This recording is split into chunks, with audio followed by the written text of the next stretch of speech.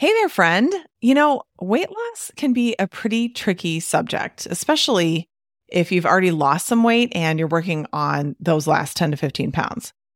It's definitely a different experience than when you're trying to lose the first 10 to 15 pounds. Lots of people have a whole lot of opinions, and it can feel pretty lonely to be working on those last few pounds by yourself. That's why I'm bringing back a beloved free training called Losing the Last 10 to 15 Pounds. We are going to talk about what losing those last pounds is, and more importantly, what it's not about. We'll bust through the myths, and we'll talk about what's really needed to lose those last 10 to 15 pounds. And finally, I'll share with you how to lose the last 10 to 15 pounds in a way that is loving and safe and healthy, and most importantly, a positive experience for you. I'll be presenting live twice on Tuesday, May 21st, 2024, once at 11 a.m. Central and the other at 7:30 p.m. Central. I'll answer your questions live and we'll have a great time together. But if you can't make either of those times on that day, I'm not going to leave you hanging.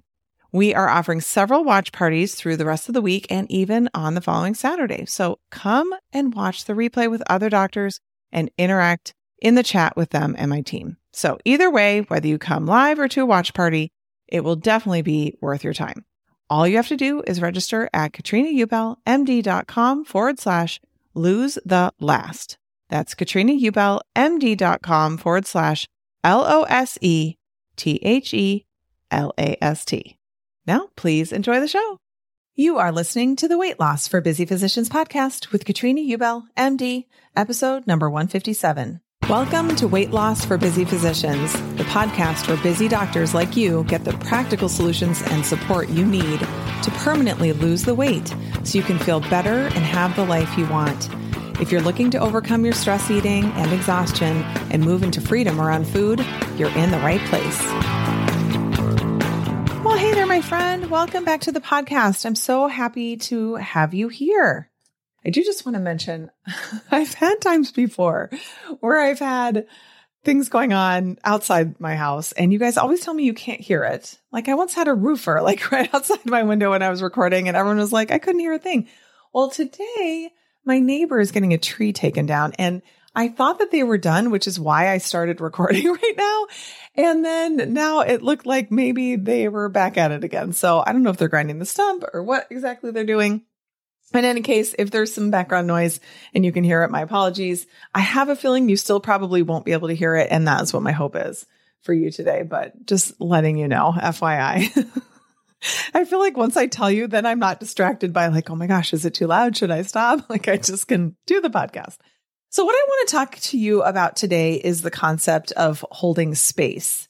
And this might be a new concept for some of you. Some of you might have heard it in the past. Some of you might be pretty familiar with it and feel pretty solid on what it means. But I think a lot of people are confused about it. It's a term that I think has been becoming a little bit more popular. It's something that people are talking about a little bit more. It's something that we've always been doing, or at least we're working on trying to do it for people, but it just is kind of maybe a little bit of a different term. Now, I talk about it frequently, especially with the clients who work with me in my Weight Loss for Doctors Only program. I talk about it as a way that you can support yourself. So there's holding space for other people, but then there's also the concept of holding space for yourself. And I'm going to dive into both of those today. And so holding space, there's so many different definitions. There's not like just like the one way that people describe it. But the way that I think about holding space is if you're holding space for somebody else, then you have a conversation with the other person. The other person is doing most of the talking and you are there holding space for them to unpack whatever it is that they're dealing with. So what that means is that you're not coming at it from a place of feeling like you need to fix what's going on. You're not there to give advice. You're not there to judge them. You're not there to convince them otherwise from whatever they're telling you. You're not there to agree or disagree with them. You're just there to be sort of a vessel to allow them to explore what's going on for themselves in terms of their thoughts and their emotions. So when I think of holding space, I often, even when I talk about it, I often kind of move my arms out as though I'm holding like a big package, but lightly, right? It's not like a super heavy box and I'm struggling and can't hold the load. I just have my arms extended as though I'm just very lightly holding like a very light but large pillow or something like that's that kind of feeling that I have where you're there, you're open, you're connected, you're not distracted, but it's not anything that's requiring a lot of like tension or effort, right? You're not struggling to hold space. Like it's not like a heavy, difficult kind of situation. You're just there to listen from a place of curiosity and interest and compassion and love, right? When you think about coming from that place in a conversation, if you're having compassion and love, this is not something that requires a lot of effort. It's not a muscular, something that requires a ton of hard work, right? You're just there loving them, which in some ways is the best feeling that you can have. So I want to give an example that I can think of. I didn't even know that it was that someone was holding space for me at the time, but it really was what this person was doing for me. And at the time, I felt like it was such a great conversation. And even close to 10 years later, I recall the conversation so clearly because of how this person was able to hold space for me. So many of you know that I had a daughter who died, a baby that was stillborn when I was overdue. And this was almost 10 years ago. And it was obviously a surprise. She died while I was in labor. Like there had been no reason to think that there was any concern with the pregnancy at all. And so it was a super big shock for everybody.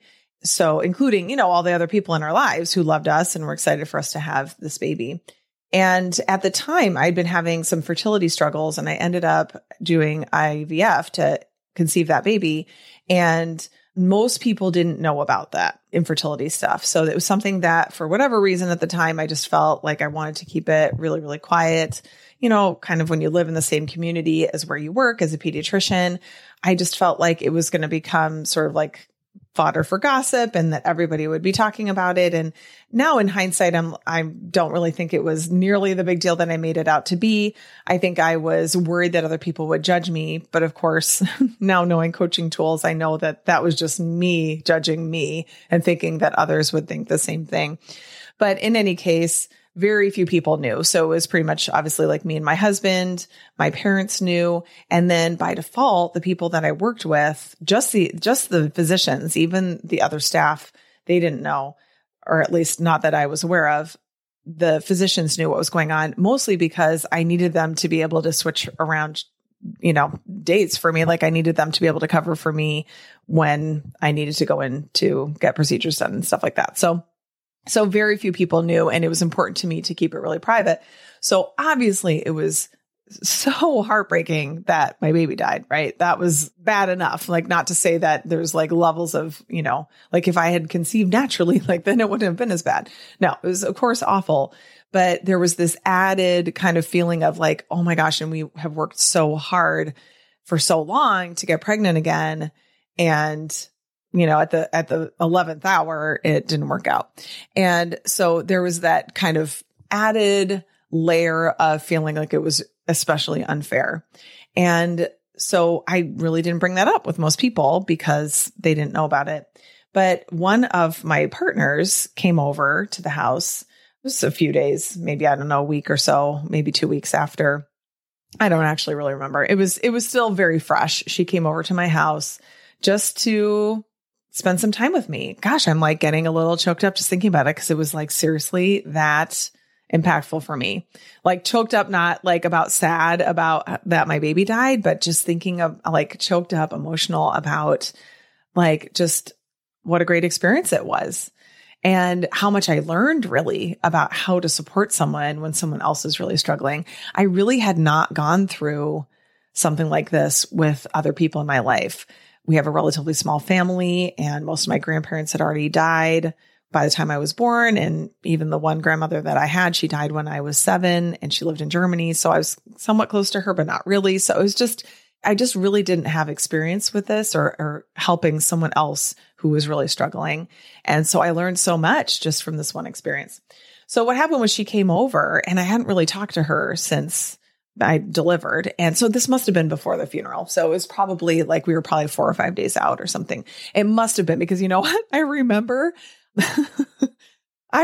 that I was so engorged and I was like, hold on a second. And I got more cabbage leaves to put in my bra and ice packs. And we went down into my basement and sat there on the couch and talked while I iced my chest and had cabbage leaves on. So it was still it was very fresh, just a few days in. And so she wanted to hear the story. Like she just wanted to know. She said, just tell me what happened. And she just did what was the epitome of holding space. She was 100% with me. She wasn't distracted. She wasn't in some other place. Like, you know, when you're talking to someone and you can tell they're not really there, or they kind of leave you and then they come back. She was 100% there the entire time with me, was just willing to listen. She didn't interrupt. She just let me talk. She let me explain the whole thing. When I had tears and I was sad, she was right there with me, but she didn't make it about her. And that's a really important thing about holding space, is not making it like, oh yeah, I know exactly what you're talking about. Or like, oh my gosh, my heart was broken too. And this is what happened with us. And we were so sad when we found out, where now all of a sudden I feel like I'm consoling her, right? She stayed there with me and she listened. She asked questions when it was appropriate. I did not feel like judged in any way at all. I just felt like it was such a safe place for me to be able to unload all of it, like what I was feeling, what I was thinking, what was going on with, you know, having family around and people coming into town, just how my son was doing, how my husband was doing, like just to be able to talk about all of it. And she didn't come in with any kind of idea that she would be able to make it better in any way, that she would have any advice in any way. In fact, it turned out, I didn't even know this, that her mother had gone through a similar experience to what I had gone through. And so she shared that with me because she told her mom what had happened with me, and her mom talked to her about it. And what she did is she just shared what her mother had said. She didn't say it like, and you should do that too, or this will work for you too, or maybe this will make you feel better, or this will be a solution for you. Like it was just a conveyance of information for me to then decide what to do with it. It was kind of like if this helps at all, I just want you to know. I want you to know that you're not alone, that other people have gone through it. And, you know, people have gone through it even decades ago, and what their experience is, to give you some taste or idea of what it might be like moving forward into the future. And we just sat there and talked for a couple of hours. I mean, it was pretty much just me unloading the whole time and her just being there with me. And the important part about this, like how one specific designation or way to know that she was holding space, is I knew that I didn't feel like I had to take care of her in any way in that conversation. So in this kind of a situation where it's something, you know, sad has happened, pretty devastating, right? What can be so hard for the person who's going through it most acutely is when they feel like they have to take care of other people, right? Like you're working so hard to try to take care of yourself, and then now you're trying to make someone else feel better, or trying to make it so that they aren't breaking down, having a hard time. Like when someone's holding space for you, you don't feel any need to try to manage them in any way. They're managing themselves and they're doing a really good job of it. And you're just allowed to be you in that moment. And that's really what holding space is. It's listening, and not listening from a place of me, like I have something to say. I have something to contribute. I know I have that thing. I'm going to interrupt you and tell you that thing that I think might really help you. Or you're in your brain going, oh my gosh, this is so uncomfortable. Oh my gosh, how am I going to get out of here? I don't want to listen to this anymore. You know, like having this kind of underlying conversation with yourself of, I don't know what to say. This is so uncomfortable. You're just willing to be in the discomfort of it, right? You're just focusing on what the other person is saying and being a sounding board, right? Letting them be heard. I was just kind of looking some things up on the internet about holding space, just thinking, oh, I wonder what people say about holding space online. And I found a male coach who had his just to give him credit, it's called ConnorBeaton.com, but he has a blog post called WTF is Holding Space, a Man's Guide. I was like, it's so funny because apparently in a lot of relationships now, women are saying, you need to hold space for me. And the men are like, I don't know what that means. So this was written more for a masculine perspective, but something he said I thought was so good. He said, holding space is like creating a metaphorical bucket for someone to emotionally and verbally vomit into. It's like, that's such a good visual, right? Like you're just holding the bucket and they're just like emptying it all out. And you're not like, oh my gosh, how do I get you to stop vomiting? You're just like, it's okay. It's a big bucket. You just empty it all out. I'm here for you. So it's coming from a place of true love for the person who is talking, okay, who's emptying everything out. So that is what I think of when I think of holding the space for somebody else. Now, as a coach, it's very important to hold space for your client all the time and to remind yourself that you can't possibly know what's the right thing for them. Like when I coach somebody, like I don't know what they should do. I don't know how to fix their problem. My job is to show them what their thoughts are so that they can get some clarity around it and then decide for themselves if they even want to fix it. And if they do, I help them to find a solution. But it's driven by the client, not by me going, okay, listen, this is what you need to do to feel better. And many of us have had that experience where we start opening up about something and then the person who's listening is wanting to fix it or solve it or just kind of wrap it all up into a pretty bow. And that's really not what we want. We want to just be able to talk it out. I know for myself, I often in the process of talking it out, am basically finding the solution for myself already. I don't need someone necessarily to offer me the solution. And if I do want help or I do want an idea, then I ask for it. Then it's obvious to the person listening. For instance, say my husband, like, what do you think? What are your thoughts about this? What do you think I should do? Or what do you think the solution might be? Something like that. It's very different. If he is there just listening to me and I'm talking it out as I'm even just working through the whole conversation, the whole discussion of what's going on for me, I often can find what the solution is or figure out what my next steps are for myself, even if I don't know what the bigger solution is. So let's now transition to talking about holding space for yourself, because this is something that I do all the time for myself.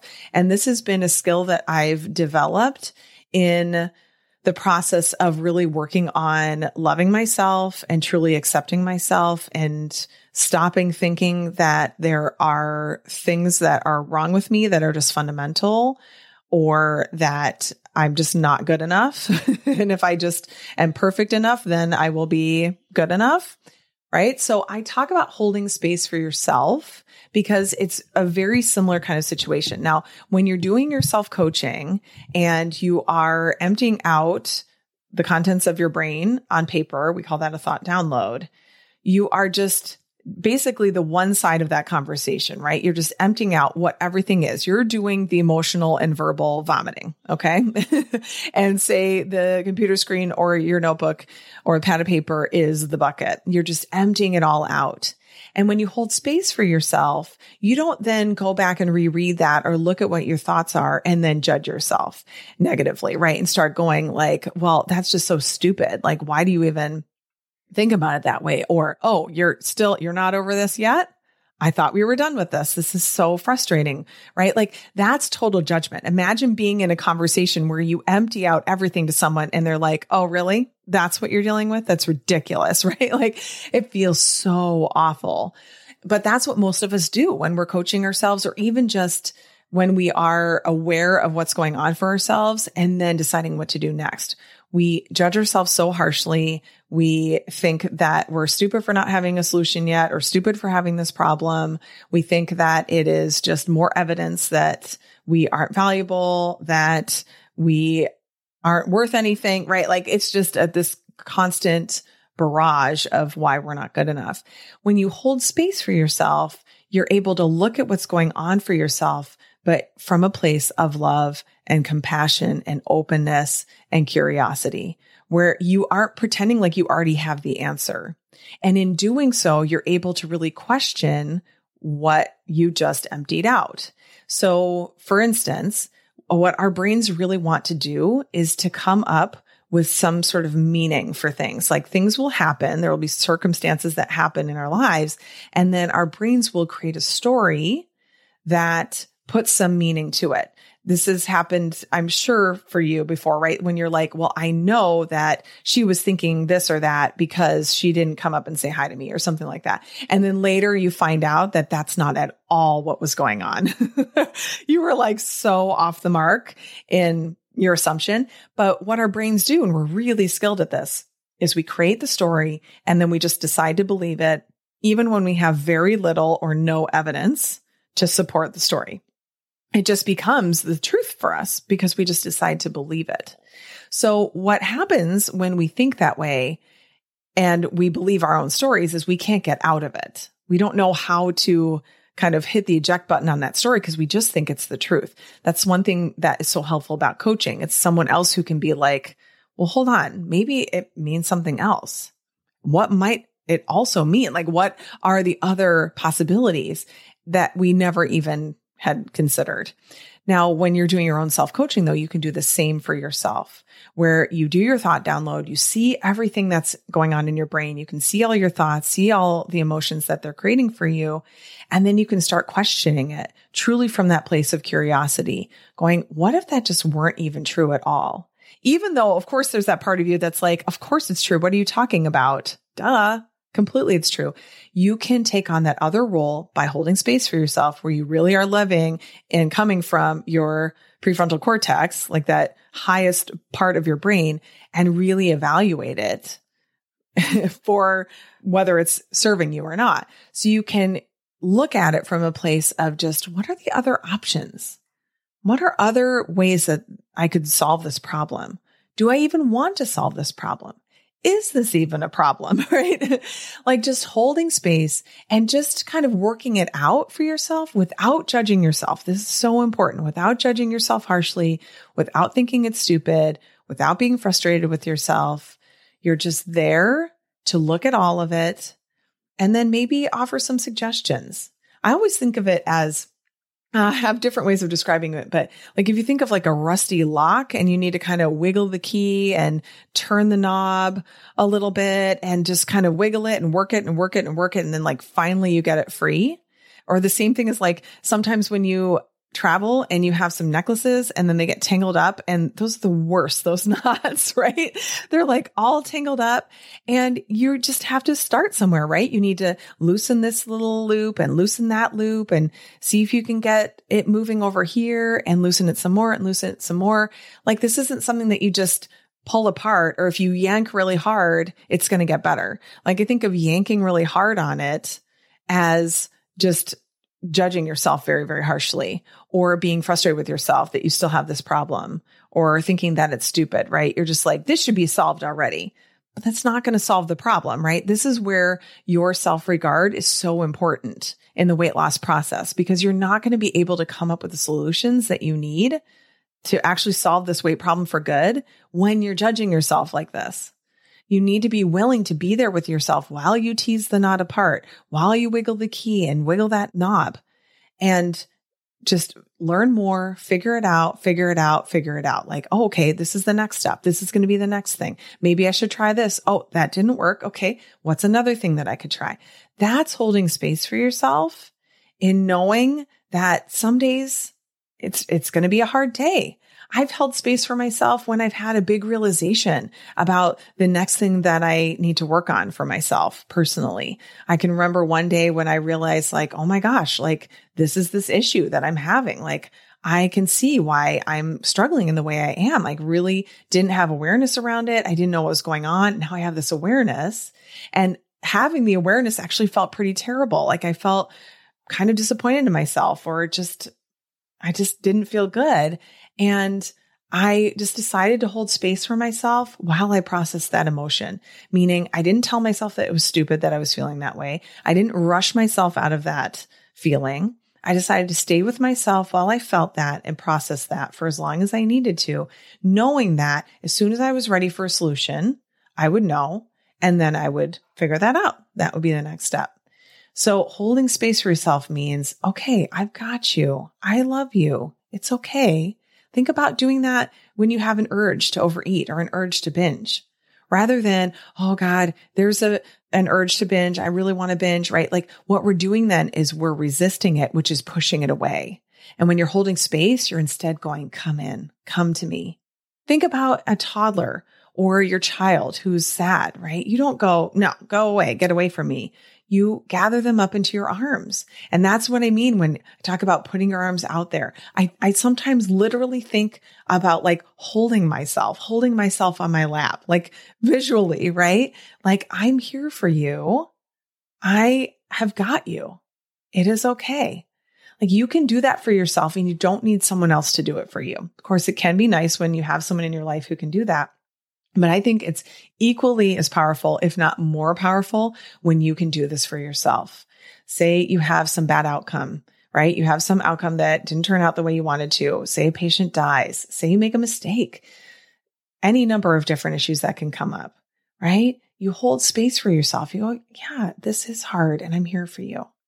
I'm not going to abandon you. That's what we usually do.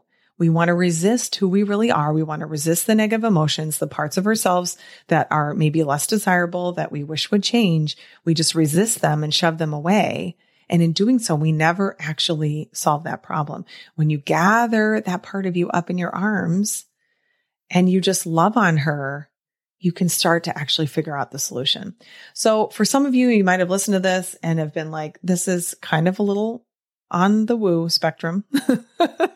This is like we're dipping our toe in on the woo. But I want you to think about it as a possibility for you. And maybe you'll be able to hold space for yourself in a different way than I've described. Maybe there'll be a different way that resonates better for you.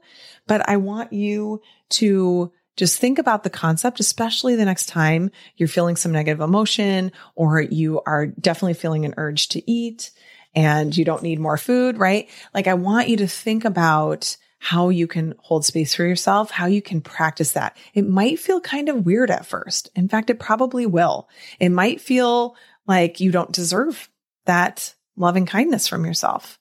And that's something else to explore, right? But then get curious about that. Why do I believe that I don't deserve this?